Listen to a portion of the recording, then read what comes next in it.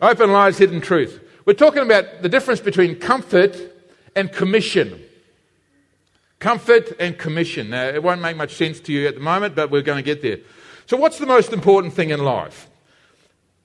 When I do lecturing, I lecture ministers of religion in marriage celebrancy. And so we go to the lectures, and I'll stand there, and sometimes the lady who actually sets up the lectures for me delivers me civil celebrants.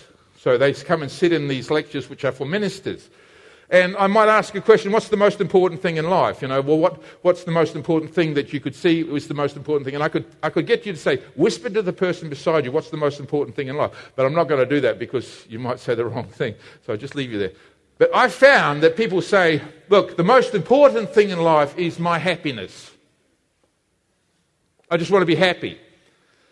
And they will live their whole lives doing what they're doing, trying to find happiness, trying to be comfortable, trying to find happiness, trying to find some level of happiness in their life. The whole of their life is governed by and directed towards trying to find something that will make them comfortable and happy. They work very hard all their lives so that at the end of their lives they can retire early, and then at the retirement early to become comfortable and have happiness in their lives.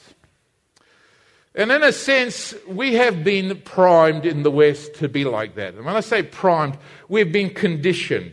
From the time that we've been very small, the West is kind of like a Protestant ethic. When I say Protestant ethic, it comes from this mentality, you don't spend your money too much, save it for a rainy day, save it, put it in the bank, make sure you got it in the bank so that you can be comfortable later on. Store up in your storehouse, your bank balance, get your superannuation there, get everything all done away with, get it all sorted out so that at the end of your life it can be easy for you, not hard for you. And our government is encouraging you to do this. We have compulsory superannuation, and so it's all part of the way we are trained to think in a society like the West. We're also trained by the TV, and we're primed to enjoy ourselves. We're told to enjoy ourselves. We're told that we're the most important person in the world, and really the most important thing that you can do in life is enjoy life, and you are the most important person in life, so get comfortable. And everything that comes across the media to us is planned to make us and to stimulate us to be happy and to be excited. In fact, they set audiences down in front of movie screens, and they put the movie screens up, and they tape the people up with little electrons to test them. And then they put the screen in front of them, and they watch it, and they judge what makes your heart go faster and what makes you get excited when you see them. And they make sure that the films do that for you so that when you go and watch the movies, you get the biggest hit you can get out of them because they want you to feel good about the movie that you go to. You say, that's a fantastic movie. It made me cry. I watched Bambi, and when the man came into the forest, they want you to feel something extremely strongly. So most of your movies and most of your TV and most of your news articles are all designed to stimulate within you great feelings of emotion because it's addictive. It's addictive. They want to shock you, and then they want to make you feel happy. And they want to shock you again and make you feel happy. And so we go through this life of being shocked and feeling happy and shocked and feeling happy. And we're just being controlled by people who are controlling us. So the lie is something like this. The most important thing is to eat, to drink, and to be merry, for tomorrow we die. I mean, life is for living. Now, I was going to bring an orange here, and I was going to cut an orange in half, but I got too busy and I forgot my oranges. But anyway, I was going to bring an orange here, and I was going to squeeze the orange like that and squeeze all the juice out of it. And we're told to squeeze the orange of life dry. Like, you have one life to live. You have to learn how to live your one life the best you can, for as long as you can, for as hard as you can, as good as you can. You've just got to squeeze the orange of life dry. And we go through life, we think, I'm not really living, I'm just existing. And we sort of, you've got to live. And so we're looking for those moments, those opportunities whereby we can begin to sense that we are alive, that we're really living. So we have some time of worship and we feel close to God and we think, yes, that was fantastic this morning. We feel good about it. And then we might go on Sunday or Monday, and Monday might be cold in the morning, and we might wake up and we've got a sore throat and everything's, and we haven't got any food to eat, or, things are not, and we're grumpy, and it's not real good, And so we don't feel real good, And so we're not really living, we're just existing at that time. So we're told to try and get as much as we can out of life. We're told to try and get as much as we can in life. Now that's true to a degree, the degree is you shouldn't just waste your life. Hey, how many people want to waste their lives? Nobody. So nobody wants to waste it. How many people want to have a purposeful life? Put your hand up if you want to have a purposeful life. Of course we want to have a purposeful life. How many people want to be happy? Put your hand up if you want to be happy. You were scared to put your hand up now. Yeah, of course you want to be happy. That's in you. You want to be happy. How many people want to be really sad and suffer all their lives? Put your hand up. Well, I don't see any takers for that one. Well, that's because that's not what we're used to. We want to be happy. We want to have comfort. That's what's part of our whole dynamic. And that's the way that we have been conditioned to think too. We don't necessarily embrace the hardship because it's just sometimes a little bit too hard to embrace. So it really comes down to quite simple things like, the lie is, the most important thing is to be happy. The truth is, the most important thing is to be obedient. Can you say that with me? The lie is, the most important thing is to be happy.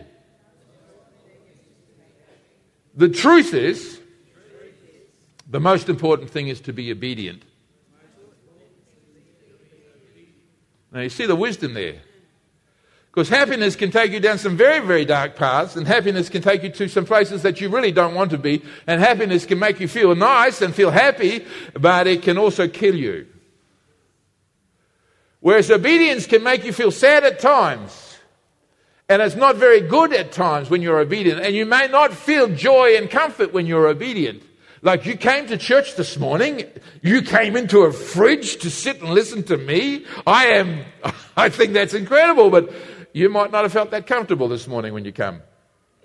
You might have, I'm not doing this for you, Jesus. You're the only way that I would come and sit in the fridge and listen to a sermon. You're the only one that I'll do this for. That's obedience. That I'm asking God to give you a good blessing because of that. And I'm asking God to make you feel happy in your obedience, even if it was difficult for you today. Our society is in a mess. It's been conditioned. We have been targeted. We really have been. If you study media or advertising in the university, you'll know exactly how much that you've been targeted. Nothing is passive. No radio station is passive. No TV channel is passive. Nothing that comes across any of the airwaves, nothing that's written in a magazine is passive. It all has a message, and it all is designed to stimulate you.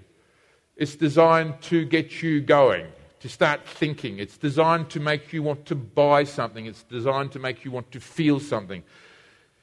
It's designed to exploit you. It's designed to exploit your fears and your desires. It's designed to manipulate your emotions. It's designed to undermine your values. It's designed to destroy your values. And sometimes you actually pay to have your values destroyed. I want you to think about this. If somebody were to come into your room, into your house, and they were to sit down at your lounge, and they would turn to your young son or your young daughter and then start to say to them, you know what you want to do? You want to have sex before you get married. You know what you want to do? You want to play around time with drugs and alcohol. You know what you want to do? And if they were to sit there and they were to give that counsel to you while you were standing in the room, I think that you would probably grab them by the ear and boot them out the house, wouldn't you? But you know what? They sit in a television screen, and behind the television screen, and you just listen to it going on, and you think it's passive, and they are telling your children exactly the same thing. They're saying, look, let's role model premarital sex. Let's role model drug addiction. Let's role model all these things. And it's coming at you and your kids are going, and you know what? You let them sit there because it's easier for them to watch that for you to create something for them to do. It's the babysitter. It's sad, but that's what we do. Then you get bored on a Friday night, you put your hand in your pocket, you grab a couple of dollars and you say, let's go to the movies. And you go to the movies. I know it's not a very good one. It's got a few fleshy scenes in it. You know, there's a few sex scenes in it, but we close our eyes when they go, we don't, we just watch them.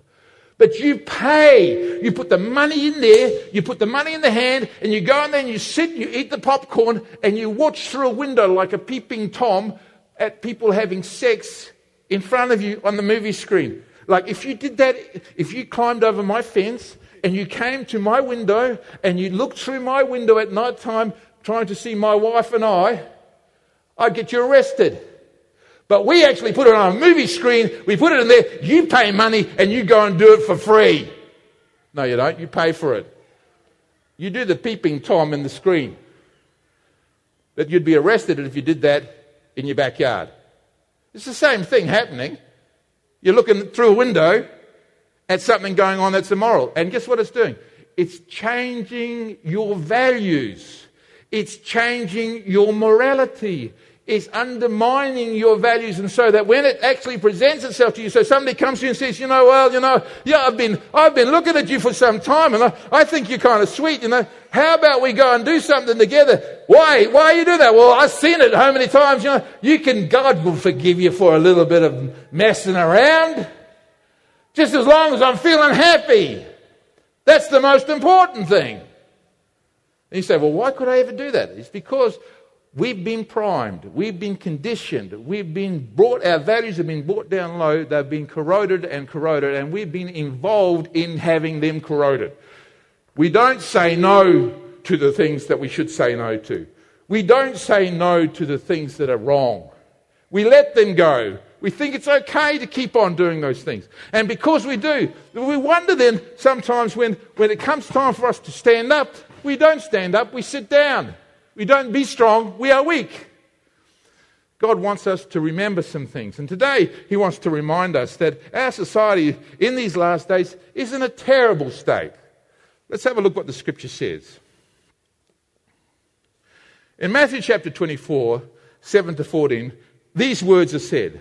And this is really where we're at in our society now.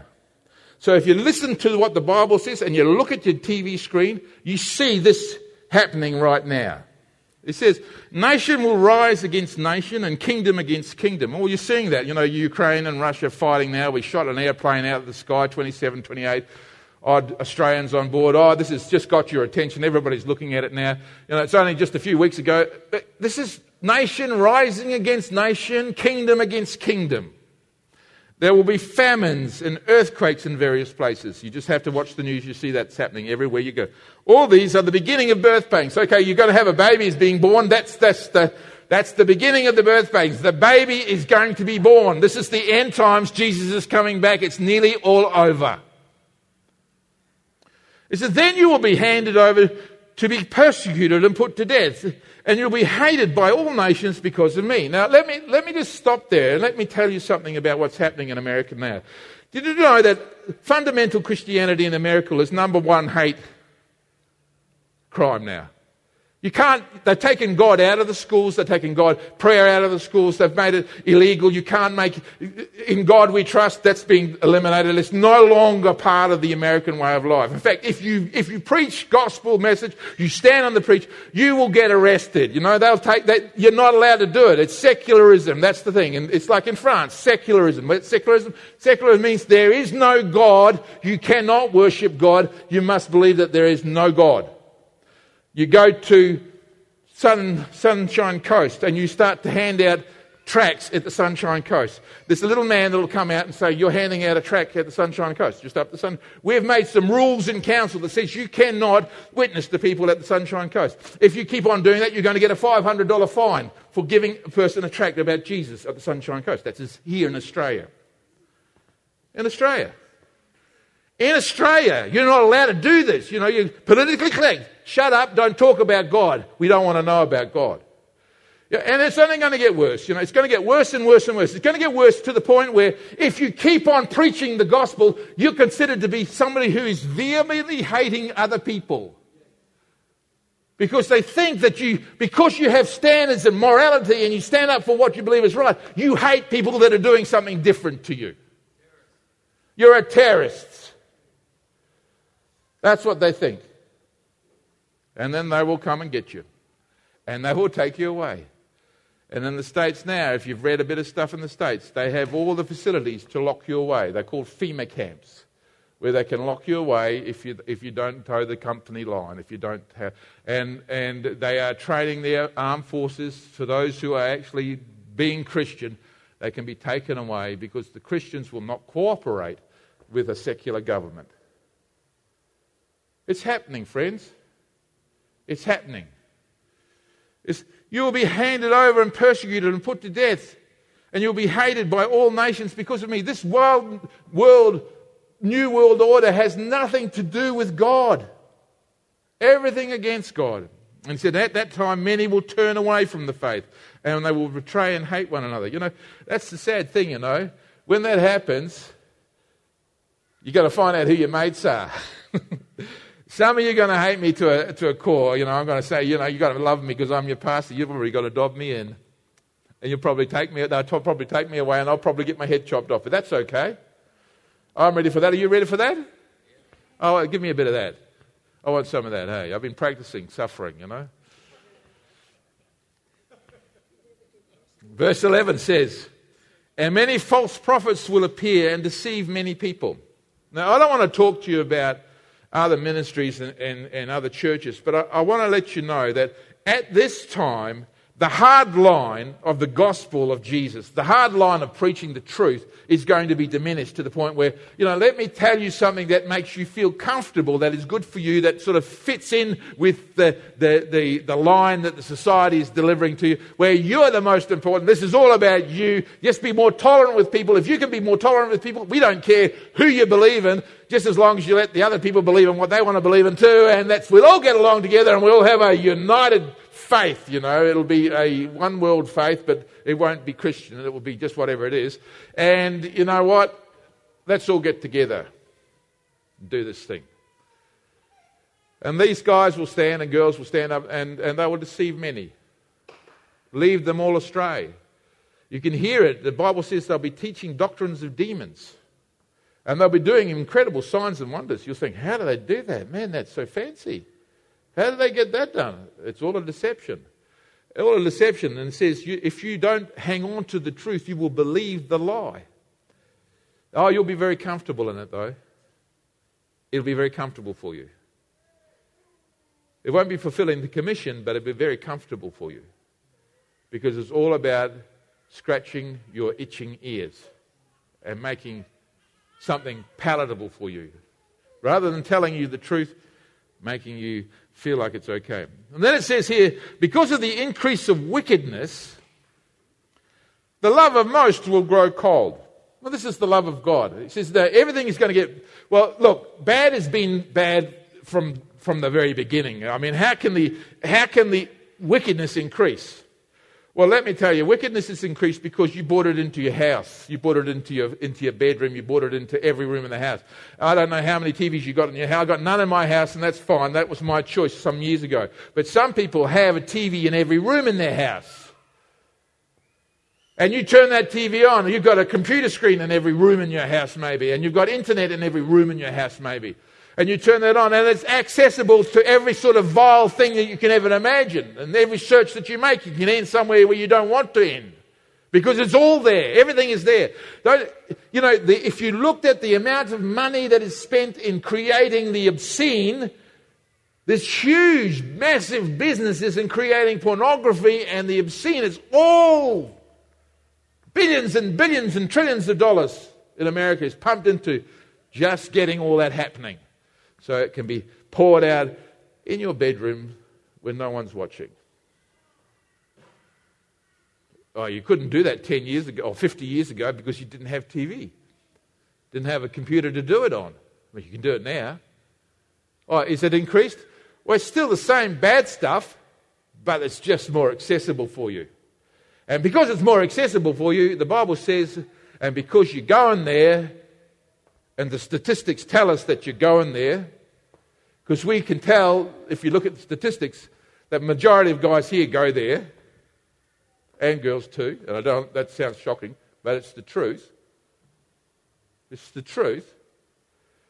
Because every time you access that stuff, they know who's accessing it. It's all monitored. That's the truth. It's all followed. Everybody knows.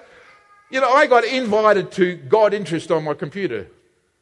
Can you go to God, some site, was a God Interest site, you know, to look at God videos. I thought, I didn't ask to be joined up to an organisation that has some God Interest focus. But my computer knows what I search out. It knows what I'm looking at.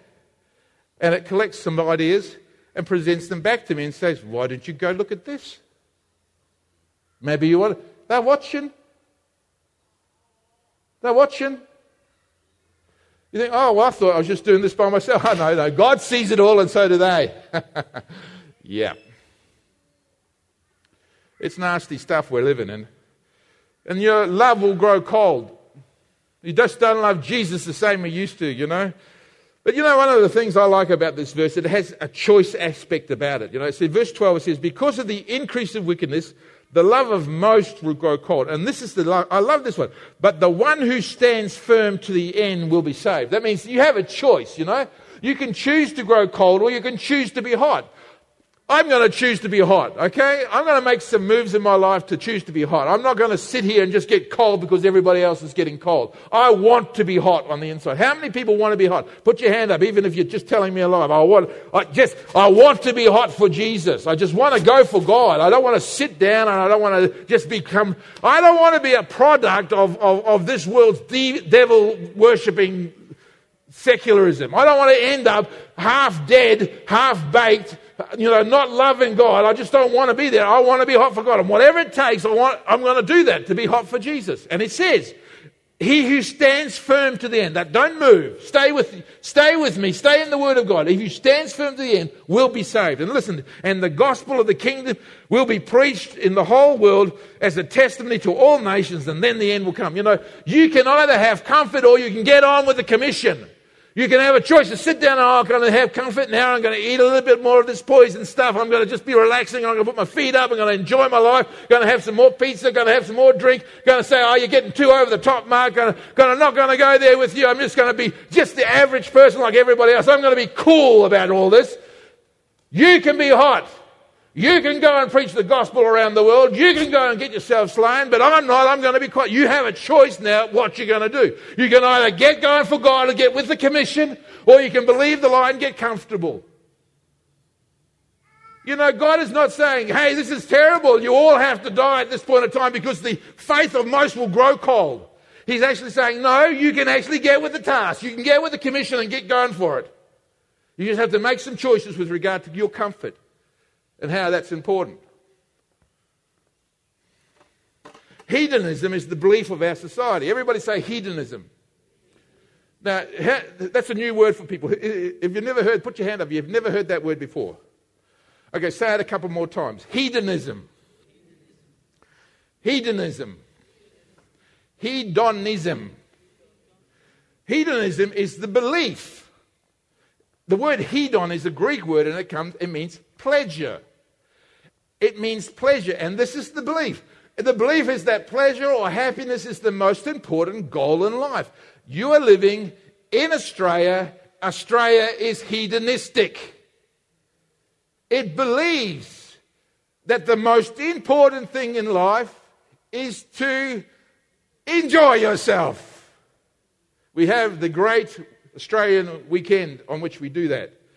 We have Wednesday night footy. We have all kinds of sports. We have everything that you can imagine just so you can enjoy yourself. It's just unlimited. It's the doctrine that pleasure or happiness is the sole or chief good in life. I mean, in the end of and this is what we hear. If you ask somebody, what do you really want? What's really important in life? And they say, I just want to be happy. They're telling you they are hedonistic. The most important thing in life is my pleasure or my comfort. So that's us in Australia. Now, what does the Bible tell us about that? Well, 2 Timothy tells us a lot about that. So have a look and have a read about what 2 Timothy says. But mark this. There will be terrible times in the last days. People will be lovers of themselves. Now, the word lovers there is an interesting word. It's the word phileo, it means warm. Agapeo is a sort of a heartless love. You know, it's God's love, but when I say heartless, I mean it's not enveloping with any emotion. So when Jesus loved us, he agape'd us. Jesus died on the cross to show his love for us. You know, I can just imagine Jesus being stapled to the cross, nailed to the cross. Every time they drove a nail through his hands, oh, that just feels so pleasurable. I just feel so warm toward you. They're now whipping and flaying his back with the whip, and the skin is being peeled off his back. He's saying, oh, I just love you so much. Oh, it feels so good. No. God's love doesn't have any emotion involved with it. It just gives you love in spite of what it's feeling.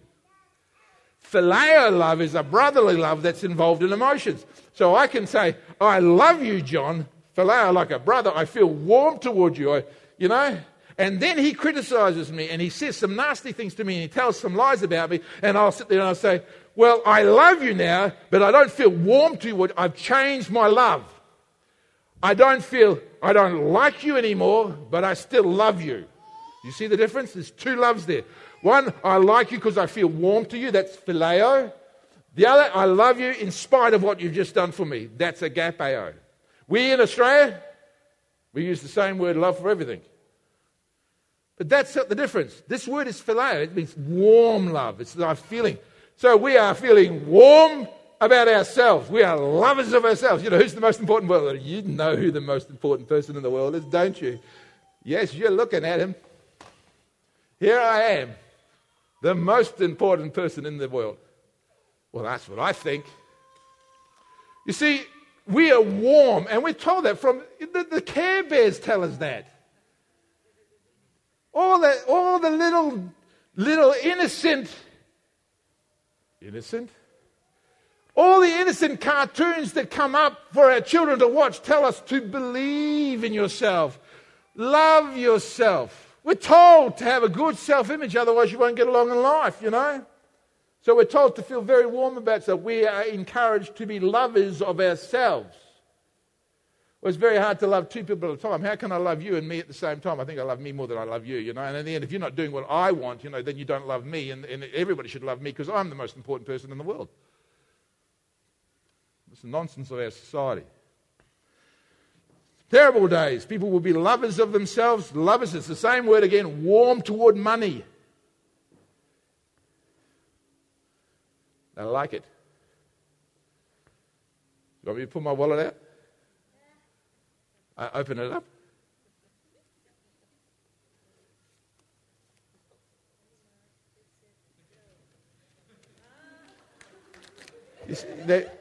Now you see that? You see that? That's warm toward money. You see that? That's called warm toward money. Well, I wish you'd never done that now.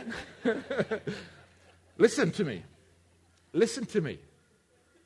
People will be lovers of themselves, lovers of money, boastful, proud, abusive, disobedient. You only have to go down to the train station on Saturday night to hear abuse. To hear abusive to parents, to hear abusive language to one another. Disobedience, ungrateful, unholy, without love, unforgiving, slanderous, without self-control, brutal, not lovers of the good, treacherous, rash, conceited, lovers of pleasure rather than lovers of God. He says, having a form of godliness but denying its power. Wait a minute, he's describing church. He just described church. He said, having a form of godliness, but denying the power of it. The power is the power of a changed life. Jesus changes our lives by the Holy Spirit. The Holy Spirit sanctifies us. We say no to sin and yes to Him. We start loving others more than ourselves. We start loving God. We don't love pleasure. We don't love these things. We start to live a changed life, and that's the form that we have, a different lifestyle. They deny the power of the changed life. That's how they can live this rot. And it's in a church, and He says, don't have anything to do with them. Make a choice. Bad company corrupts good morals. I don't know why you're getting so upset about, people, young couples cohabiting before they get married. Everybody does that now. 85% of couples live together before they get married. Well, that's called sexual immorality. I don't care what you call it, because it's sexual immorality, it's sexual immorality. It doesn't matter if our whole society does it. The Bible says you get married and then you start living together. It doesn't say that you live together and then you get married. You get married and then you live together. That's what the Bible teaches. For this reason, a husband and wife should leave their mother and father and cleave to one another, and they should become one flesh. That's the standard. I don't care if the whole world says it's not that way. The Bible is my standard of rule, not society. So if I live in a church and the church says, well, it's okay to do that, and you shouldn't say anything about that, Mark, listen to me.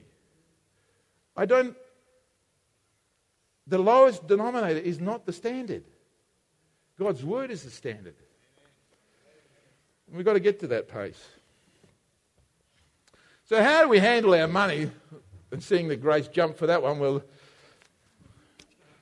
how we handle our money will give us an indication of our focus on the comfort or commission.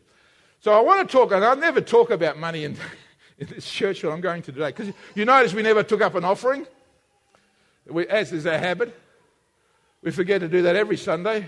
Never mind, I don't know how we keep on going. Why? Because it's not important to us. Jesus is the center. He's the center. But how you handle your money is important to God.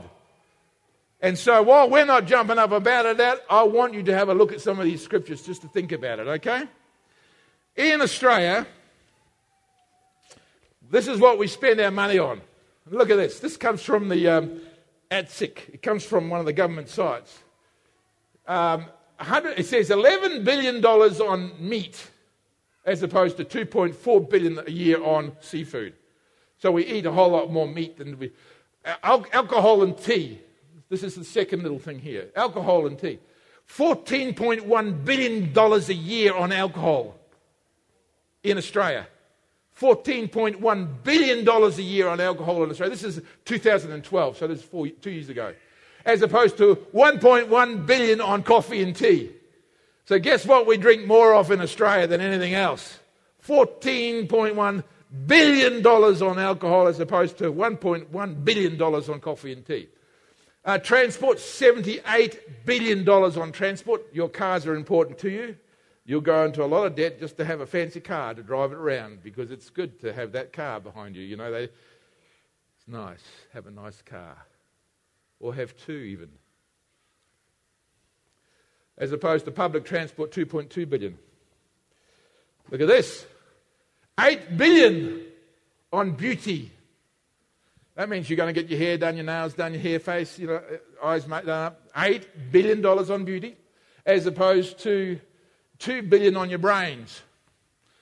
So people spend $2 billion on education, but $8 billion on their hairdresser. Look at this one here. Recreation versus medical. $19 billion in recreation. That's having fun. That's not counting your drinking, so your drinking goes on top of that one. 19.1 billion. That's more money on entertainment than you are spending on meat to eat. You're spending 19 billion on recreation, fun, excitement, and sports, and all that sort of stuff.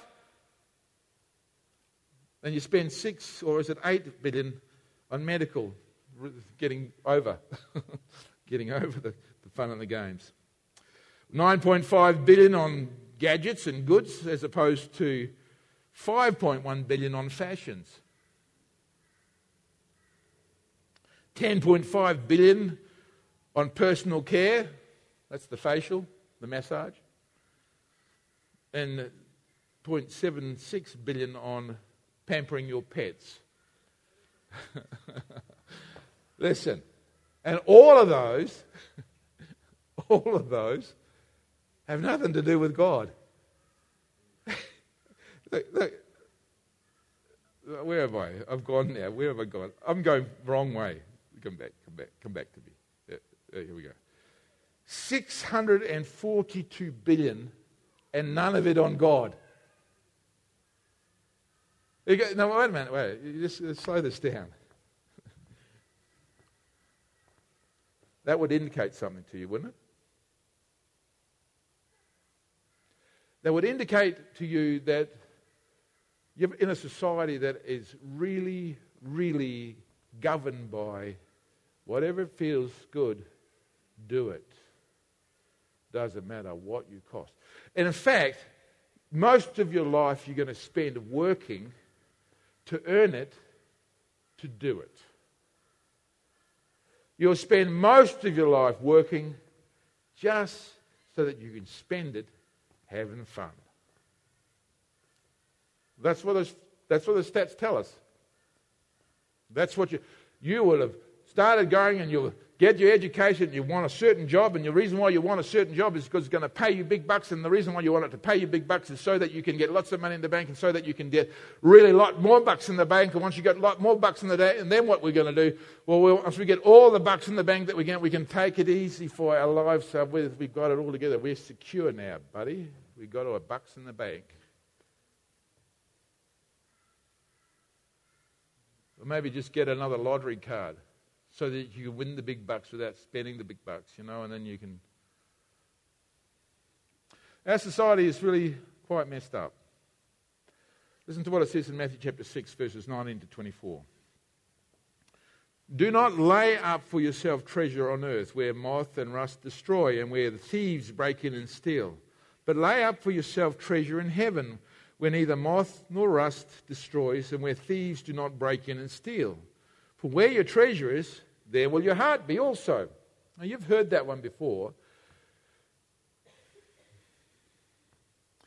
This is one of those teachings that Jesus says that sort of like, it's nice, Jesus, but how do you actually do that in our society? Actually, what we actually do is lay up for ourselves treasures on earth. We save, we put it in the bank for a rainy day. We want to make sure we're secure. We want to get a job, we want to get a house, we want to get a car, we want to get finances, we want to get it all summed up, we want to get it all dished away so that we can relax. That's what we do. That is what we do. So this runs diametrically opposed to what we do. It's running in a different direction. You have God's truth going this way, and society is saying this thing. It's going in the opposite direction. And we're living in a society that's going in the opposite direction to what God is actually saying. And it's going to be uncomfortable for us to try and shake that. You think about that. Try and shake that. Get a good job, get some money in the bank, and be secure. Try and shake that. Well, that's wisdom, Mark. You don't want to. What if they cut all the dole payments? What if they cut all the Centrelink payments? What if they cut everything away? I mean, we live in an extremely wealthy country. The people who are on dole payments and Centrelink payments, New Start payments, you guys and girls, you might feel like you're poor here in Australia, but listen to me, you're in the top 95 percentile in the world of people who've got income. You're considered in this world ecology to be rich. You're rich. If you're in a housing commission house and you've got money in your bank because the government's giving you a dole check and you're able to pick it up and you're able to buy food, even though you might be struggling, you've got a house. There are people living who don't get $1 a week. And there is no payments. There's nothing. They die. You're living in a world that is rich. You are rich. We're in the top 95% of the richest people in the world, even if you're on government payments. That's the truth. That's the statistics. That's the truth. You're rich. Turn to the neighbor and say, you rich person, you. You might not feel like it, but you got more than 2 coats. You got more than 2 pairs of shoes. You got a bed to sleep on, and you got a mattress, and you got a blanket. You're rich. You got a meal at the table, you're rich. You got money to buy things that you shouldn't be buying with. You pay stuff for stuff that you shouldn't. You spend money on things that you know you shouldn't. You got money to waste. Seriously. If it came down to life and death, would you really spend your dollar over there or would you spend it somewhere else? Would that be the last thing that you put in your mouth? You're rich. Listen, this is what he says. The lamp of the body. Read it, it says. The lamp of the body is the eye. If therefore your eye is good, your whole body will be full of light. But if your eye is bad, your whole body will be full of darkness. If therefore the light that is in you is darkness, how great is the darkness? Now, what he's saying there is this: the way you see something, your perception of something, is going to put light in you. If you see it as being bad, then you're full of darkness. So if you think, oh no, I'm really poor here and the government deserves to give me more and it's not right and I'm entitled to these things and, I'm struggling. If you get a dark view, then everything inside of you is dark. If you don't see the light, if you don't have light on the inside, it's because you don't perceive light through your eyes. Because what you take in through your eyes, that's what makes you full of light or darkness.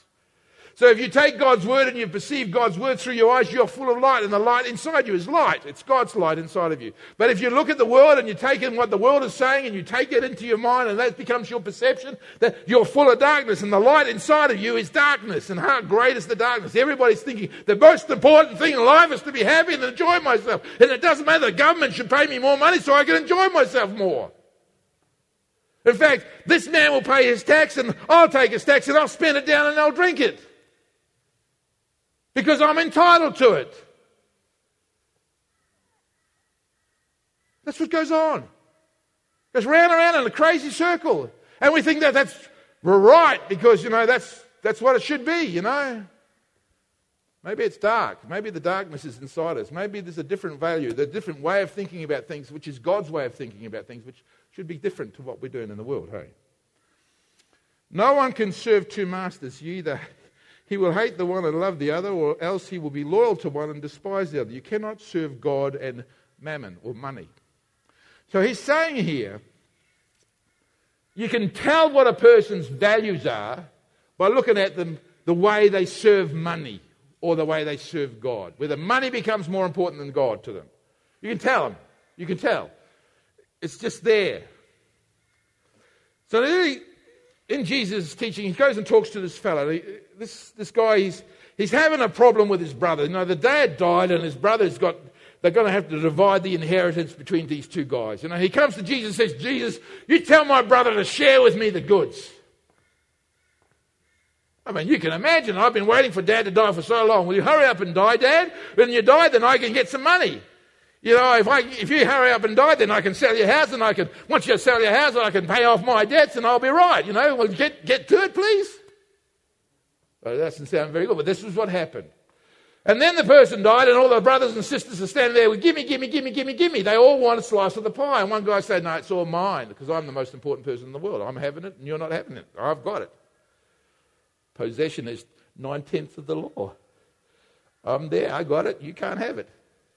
And so he's come to Jesus and said, tell him to divide equally amongst us. And then Jesus tells him a story. He says, this is bloke, he says. He says, watch out for all manners of greed. He says, this is bloke. He said, who appointed me to be a judge or an arbitrator between you? He said, watch out, be on your guard against all kinds of greed. Life does not consist in the abundance of possession. There again, running in directly opposite to what we think. Because we think that if you've got more stuff, then you are better than the person who has less stuff. We think if you have less stuff, you're not worth as much as the person who has more stuff. In fact, your status as an individual in the West is based upon your ability to have more stuff. In fact, the whole goal of the West is to get more stuff and die with more stuff, because if you die with more stuff, at least you showed yourself to be more worthy than the person who died penniless. The person who died penniless is worth less than the person who died with lots. Biggest load of rubbish I've ever heard. But that's what we think.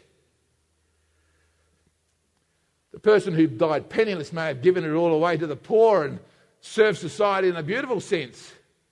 and died with nothing to his name, whereas the person who hoarded his filthy riches and got it in his bank there and no one is now being bequeathed it to a cat somewhere. Which is what they do. $12 billion bequeathed to a cat. Nonsense. He tells them a story. He tells them a parable. This is the parable. There's the ground of a certain rich man yielded an abundant harvest. So he's a farmer and he got a lot of crops coming in. He thought to himself, what shall I do? I have no place to store my crops. And then he said, this is what I'll do. I'll tear down my barns and build bigger ones. And there I will store my surplus grain. He's going to store it up. He's going to lay up for himself. He's going to make bigger barns so he's got more. You know, he won't be able to eat as much grain as he's got. He's got so much grain, you know. And I'll say to myself, you have plenty of grain laid up for many years. Take life easy. Eat, drink, and be merry. That's this. Eat, drink, and be merry. Store it up. Be secure. Work hard. Save hard. Store it up. Be secure. And God said to him, you fool, this night your life will be demanded of you or from you. Then who will get what you have prepared for yourself? This is how it will be for whoever stores up things for themselves but is not rich towards God. So he's saying the way you use your money is going to be an indication of whether you live in for comfort or you're living for commission. If you think you have to store it up because you've got to look after yourself, then you obviously don't believe that God's going to look after you. Because if you believe God would look after you, then you wouldn't worry about storing up because God would look after you. But if you're God and you have to store it up for yourself because you've got to look after your future, then you better store it up because you don't know when you're going to need it. You know, you're going to have to get it as much in the bank, work all your life, store it up because you just don't know what's going to happen. You better get going. And if you get sick, you need more of it, so you better work harder now. Don't do anything for God. Don't do anything for anybody else. Just keep on working because you've got to get your security. And once you get your security and you've got it all there in the bank and it's all there, watch out you don't have a heart attack and die the next day.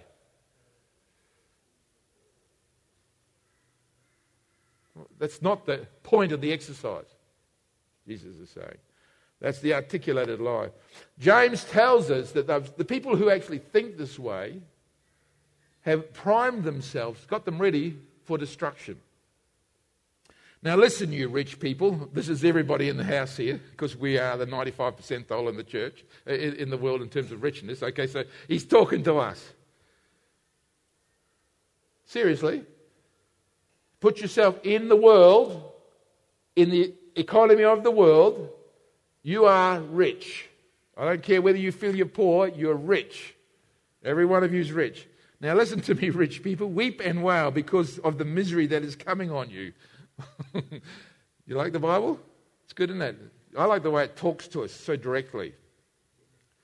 Your wealth has rotted and your moths have eaten your clothes. How many people have clothes in the cupboard and you go and put them on and they've got moth holes? And how many people have experienced that? I have experienced that. Put your hand up if you've got another set of clothes in the cupboard that got moths eaten it. It's the truth. You know, some people don't have two sets of clothes for one to get eaten by moths. You got two, one got eaten by moths. Your gold and your silver are corroded. Their corrosion will testify against you and eat your flesh like fire. They have hoarded wealth in the last days. See, here it is, this idea of hoarding wealth in the last days. Look, he says, the wages you failed to pay the workers who mowed your fields are crying out against you. The cries of the harvesters have reached the ears of the Lord Almighty. He said, listen to what he says. He says, you have lived on earth in luxury and self-indulgence. You fattened yourself in the days of slaughter. It's like that mentality actually produces in us this hoarding sense. So our whole society is hoarding. And the Bible says that we are fattening ourselves for the day of slaughter.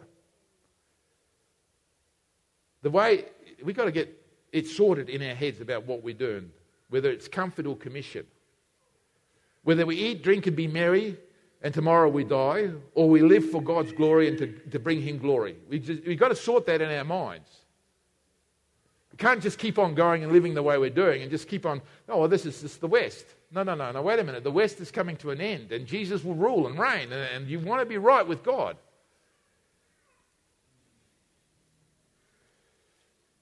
No, look, God is not against enjoyment, okay? Some people think, well, Christianity must be the most terrible thing in the world. You're going to be so miserable, poor, miserable, and horrible people. Walking around poor, miserable, and horrible with a sad look on your face. Oh, yeah, I don't have anything because I'm holier than you. Why? I don't have 2 shirts because I'm holier. No, listen, God is not against riches. God wants to give you riches. He's already given you spiritual riches, and if you keep on following, He'll give you material riches as well. He's not against riches. He just wants you to use your riches wisely for Him. He says in 1 Timothy chapter 6, command those who are rich in this present world not to be arrogant, nor to put their hope in wealth. Don't put your hope in the wealth. You might have wealth, but don't put your hope in the wealth. That wealth is not going to save you. It is God who saves you. Your money won't save you. God is the deliverer. He is the supplier. Put your hope in God. He says, don't be arrogant, put your hope in wealth, which is so uncertain, but put your hope in God, who richly provides us with everything for our enjoyment. See, God is actually, hey, wait a minute, you said pleasure, we shouldn't be having, listen, God created pleasure. He did. He made us feel emotions so that we could feel pleasure. We are meant to feel pleasure. That's part of being human. Everybody say, I'm glad about that. Well, I'm glad that I can feel pleasure. God actually hardwired you to feel pleasure. Everything inside the way you're created, in your brain and your neurons and everything like that, is hardwired to actually give you a hit when you're doing the right thing. That's why you feel good when you do the right thing. You feel good because God wired you to feel good when you do the right thing. He also wired you to feel good when you do the wrong thing as well. You just have to choose what you're going to serve, whether you're going to do the right thing or the wrong thing, and feel good about doing the right thing or to feel good about doing the wrong thing. You're going to feel good either way because that's how you're wired. You're wired to worship God and to praise Him and to worship Him and to feel good about that. Or you're wired to worship sin and money and feel good about that. But you will feel good about both of those things because your enjoyment is what God wants you to feel. An interesting thing, and Warwick was here, he gave us a thing, I watched a video clip. We often see, certain things are a genetic thing. Like this person has this sort of genetic makeup, therefore they have a tendency towards this. Maybe they're genetically alcoholic or something, Really can't blame them for that because that's the way God made them. Well, that's not exactly true. It's not about being made anything. It's about your focus. It's about your focus. They found, when they examined a person's brain, that your mind is like a muscle. Your brain is like a muscle. And what you exercise it on, it gets bigger in that area. It gets bigger. They didn't used to think that the brain was like a muscle. They used to think it was hard, set. And they discovered that it actually changes. It changes. You can actually make your brain change. So that if you become very good at doing certain things, like taxi drivers in London have exercising an incredible part of their brain. And they did autopsies on taxi drivers, and that part of their brains are bigger than anybody else's part of their brain because that's what they exercise when they're driving around the city. That part of their brain is exercised, so it's bigger.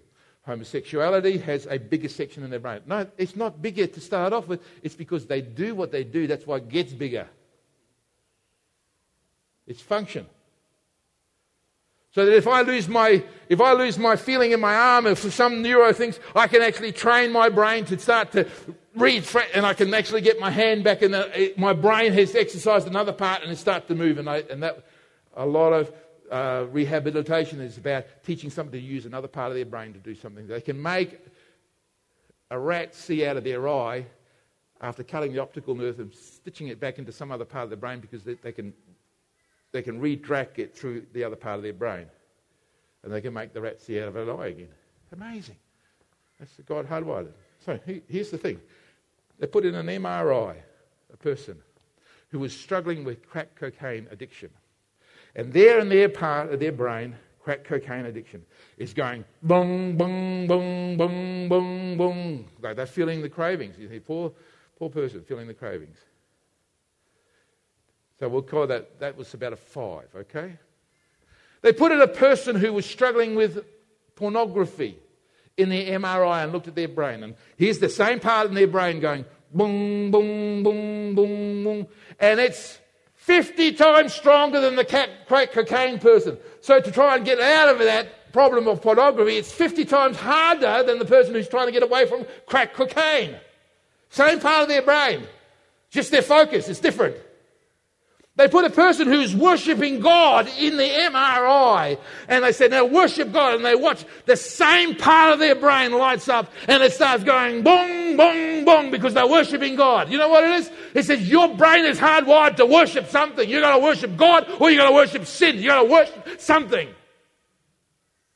It's not what you're born, it's what you focus on. It's what you set your mind on. It's what you set your focus in. You're born and created to worship God and to say, God, you're the greatest. And if you don't do that, the devil will put something else there and you'll go, and you'll be wanting to do that. And don't come to me and say, well, that's the way I was created. You were created to worship. What do you want to worship? You want to worship your money, you want to worship your comfort, you want to worship your pleasure. What do you want to worship? Well, you want to worship God Almighty. Carlos, that's exactly what God was saying today. Tell them I'm created them to worship me. It's the truth. It's not about whether you're born this or born that. It's about what's your focus. What you set your focus on. God gives us everything for our enjoyment. He's not against your enjoyment. He created us to enjoy life.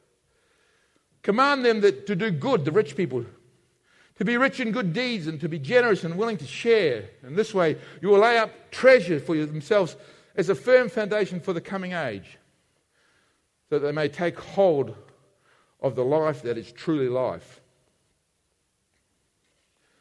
He says, but godliness with contentment is great gain. For we brought nothing into the world and we can take nothing out of it. Now listen to this. Listen to what he says. But if you have food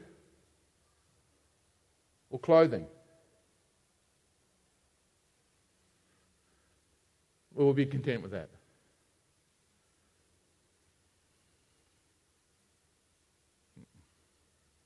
Well, he hasn't mentioned my house or my leather couch. He hasn't mentioned my car or my job. He said contentment is based upon food and clothing. That's it. That's it. Food and clothing. You've got food and clothing. Hey, you are driven with so much unrest because you haven't got. Why do you want it? Because have you got food and clothing? Therewith be content.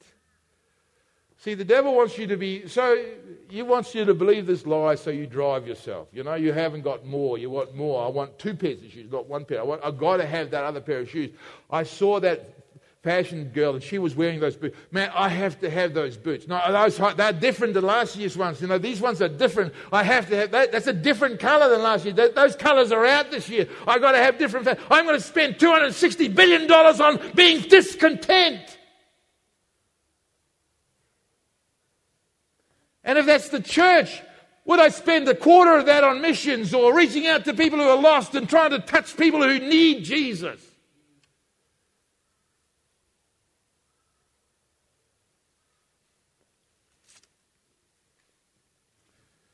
He says, those who want to get rich fall into temptation and a trap and into many foolish and harmful desires that plunge men into ruin and destruction. For the love of money, the warm feeling that, I just got to have some money, give me that dollar. The love of money is the root of all kind of evils. You know, there's the entrance to it. The entrance to it. Just get hot and I just got to have more of that stuff. If I can get more money, that will sort my problem out. Listen, It didn't sort it out before when you got more money. You wasted more money when you got more money. Hey, that's the way it goes. Get more, waste more. Because you don't have it sorted in your head. Some people eager for money have wandered from the faith and have pierced themselves with many griefs.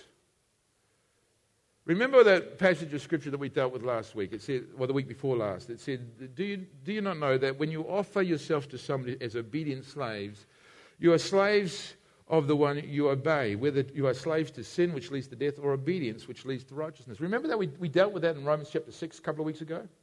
Next week I'm going to talk about Romans chapter 7. I'll go on from Romans chapter 6 and look at Romans chapter 7. But notice what he says here.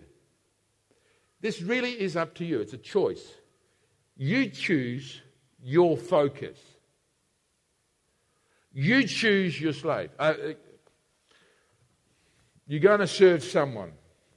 You're going to serve someone. You're either going to serve the Lord or you're going to serve the devil. You are going to serve someone.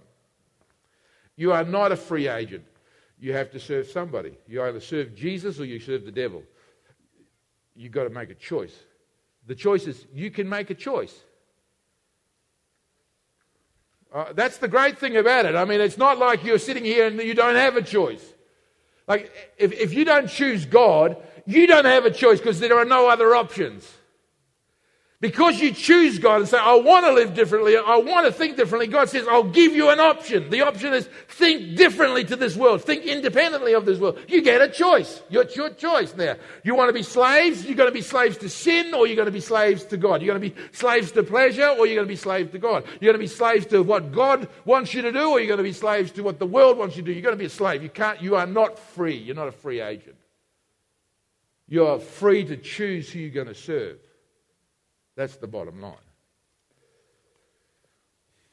Look, on Tuesday night we had a study on this account with Jesus. Jesus climbs, does a thing.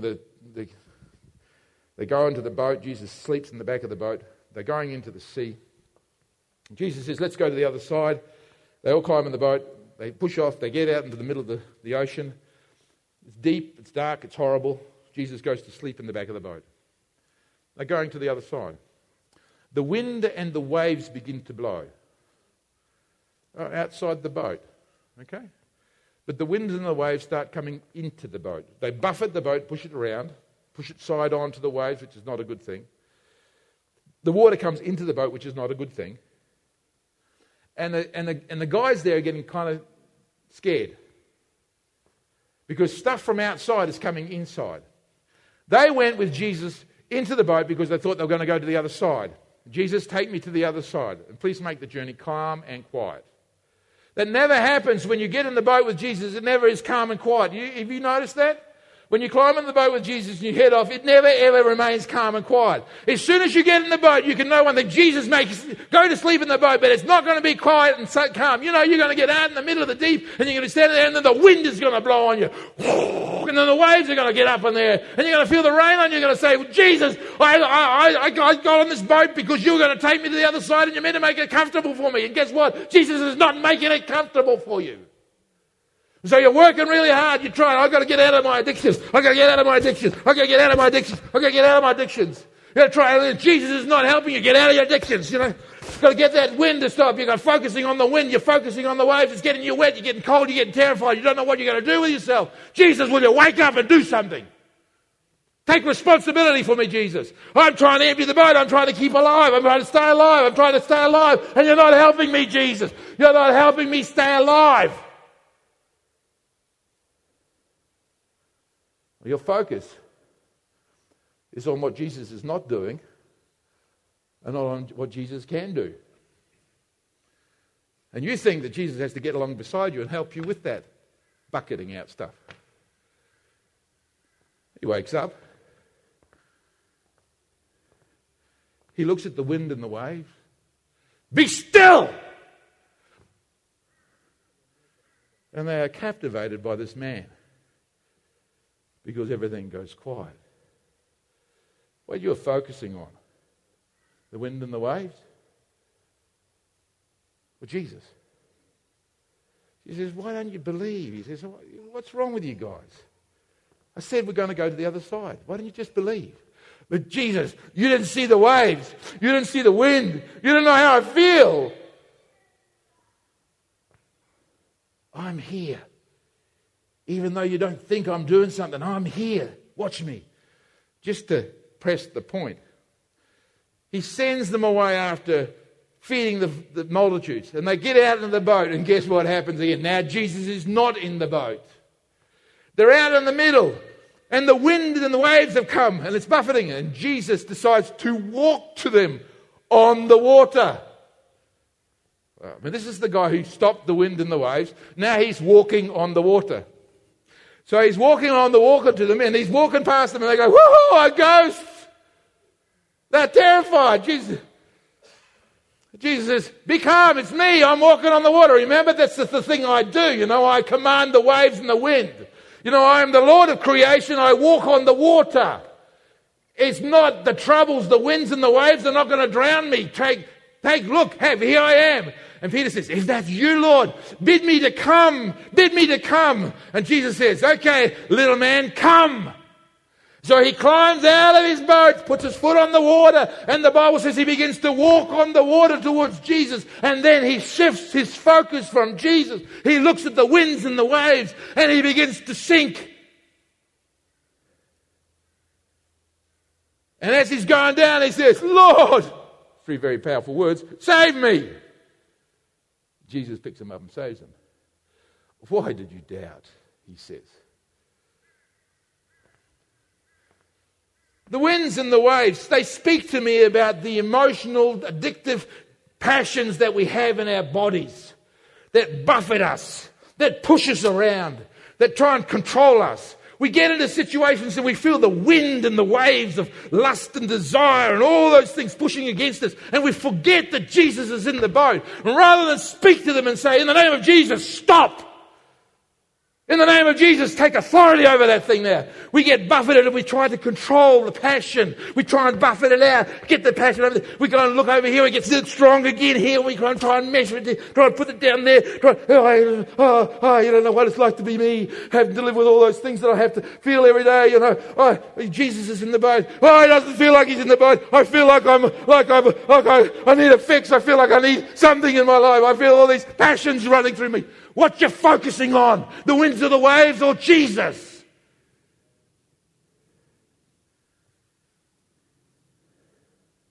Our society wants you to focus on the passion. You're conditioned to focus on the passion. You're conditioned to worship the dollar. You're conditioned to be comfortable. As soon as it's uncomfortable for you, you say, "I'm not comfortable. I'm not comfortable." As though it's it's not wrong to be uncomfortable. Fine to be uncomfortable. I would rather be uncomfortable and righteous than comfortable and unrighteous. You with me? I would rather be doing God's favor than pleasing myself. I would rather be obedient than happy. We sometimes have so much trouble because we don't want to be obedient. We want to be comfortable. This is Peter.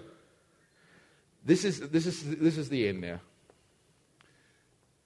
This is the same guy that was in the boat when it was being buffeted and he was trying to bucket the water out. This is the same guy who walked out onto the water and got buffeted by all the waves. So he writes a letter. He says, "Grace and peace be multiplied to you." I like that, because that's different to the winds and the waves, isn't it? And he knows about the winds and the waves because he actually stepped out in the midst of the winds and the waves. So he says, you know what, you want to have grace and peace. You don't want to have winds and waves. He says, you want grace and peace. Everybody say, "I want grace and peace. I don't want to have winds and waves." Well, he says, this is grace and peace. He says, let me tell you how you can get grace and peace multiplied to you. He says, it's all about what you're focusing on. Grace and peace multiplied you in the knowledge of God and of our Jesus our Lord. His divine power has given us all things that pertain to life and godliness through the knowledge of Him. Twice now he said the knowledge of Jesus, the knowledge of Jesus.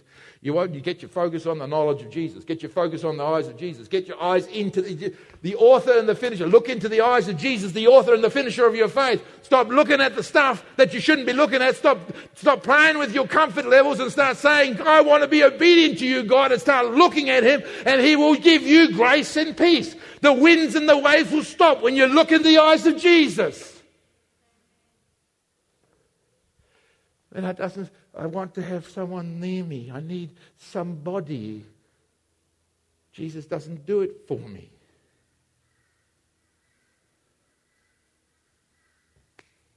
It's your choice.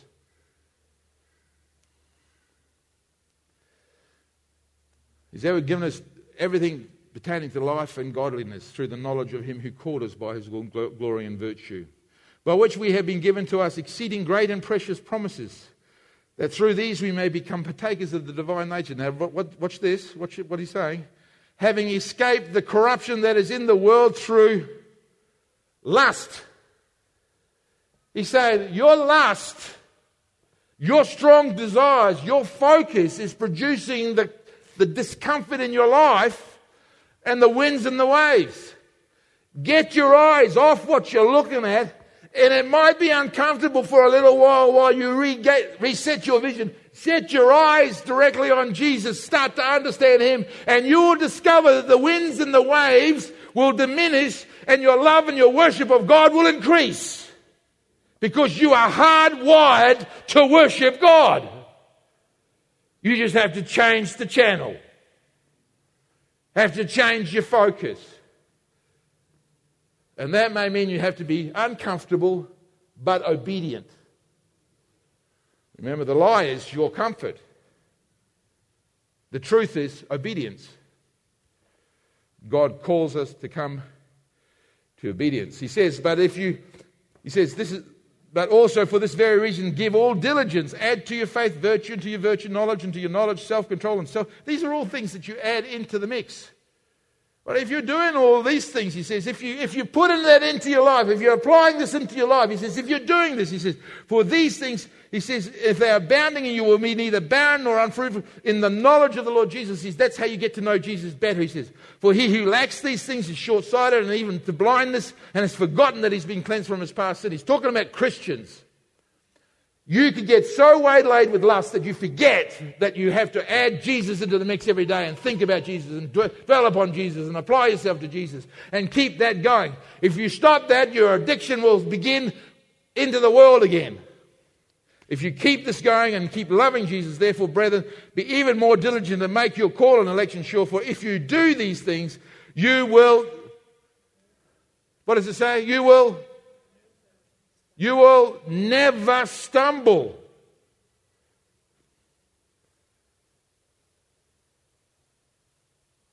Never stumble. No, he's not telling us that this is impossible. He's saying this is possible and you can do this. You will never stumble. And then he says, and you will be supplied... and so an entrance will be supplied to you abundantly into the everlasting kingdom of the Lord Jesus Christ. Jesus sitting on his throne. Now you can got two ways you get to heaven. You sneak him the back door, to the workers' entrance, or you come through the front gate. The first martyr was Stephen.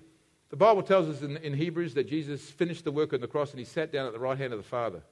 But so we're told that he sat down at the right hand of the Father. So righto, we know Jesus is sitting down at the right hand of the Father. The first martyr is now martyred. Stephen's standing there. He's preached a fiery little sermon. They got stones and they killed him.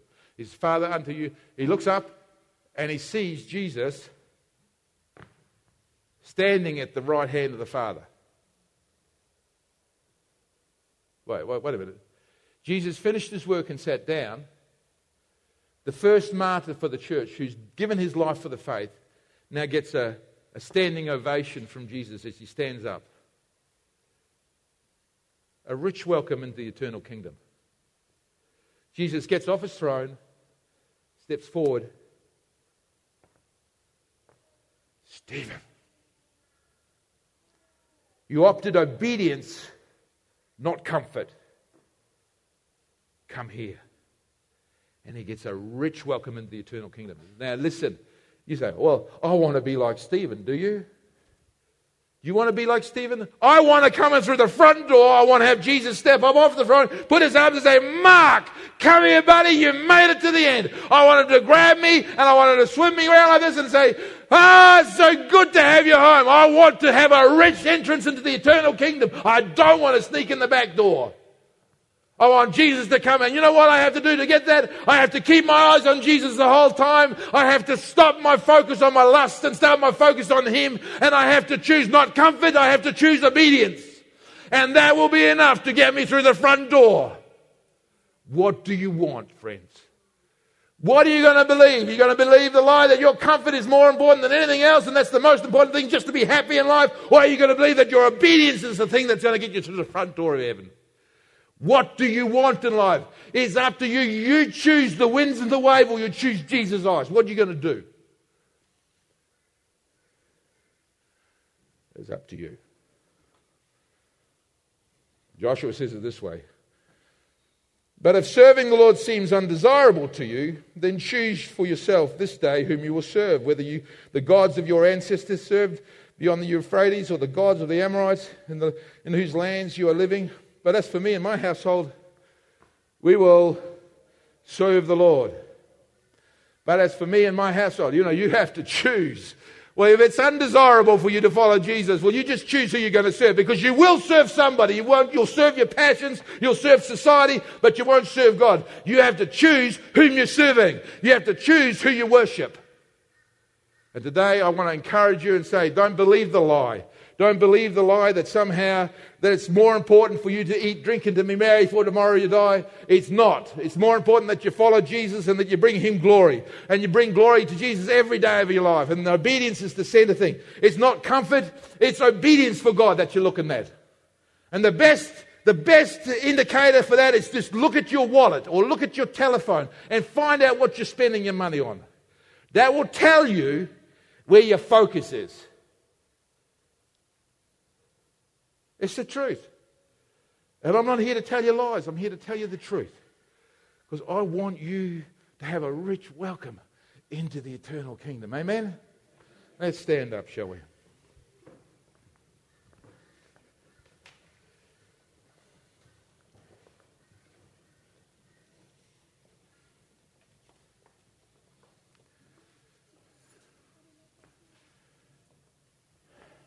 Well, Jesus is another week. Here we are again, standing together, having listened to your word. Lord, we're just so grateful that we have this opportunity to come and to stand and to be together and to hear your word. Lord, we ask that your word would find a place of home in our lives. Lord, we ask that you would engraft the word of God within us because it's able to save us. We ask, Lord Jesus, that you would help us to shift our focus from that which would be our cravings, Father, our lusts, the winds and the waves that buffet us when we climb into the boat with you, Jesus. Lord, help us to set our eyes on Jesus, the author and the finisher of our faith. Lord, I pray, oh God, that you move us from where we are to a better place with you. Father, that so tomorrow, Lord Jesus, as we wake in the day, tomorrow that we would start to walk in a new life with you, Lord Jesus. Lord, we just come before you. We want to worship you, Jesus. We don't want to worship the lust of the flesh. We don't want to worship the stuff that's around us. We don't want to be continually serving our addictions, oh God. We want you to be the center of our lives. We want you to be the middle, the core of us, Jesus. We want you to be our passion, Lord Jesus. So we ask you, oh God, help us to keep our eyes on you in these terrible days. Help us to make hard decisions that are not comfortable for us, Lord Jesus, but are right for us, Lord Jesus. Help us to be obedient and not to be sinful. Help us to walk with one another and to help each other to walk in this path, Lord Jesus, and not to become those who fall away or those who become weak in their faith or those who become cold in their hearts. Lord, we want to be part of the solution to this world, not part of the problem. We ask this in Jesus' mighty name. And everyone said, Amen. God bless you.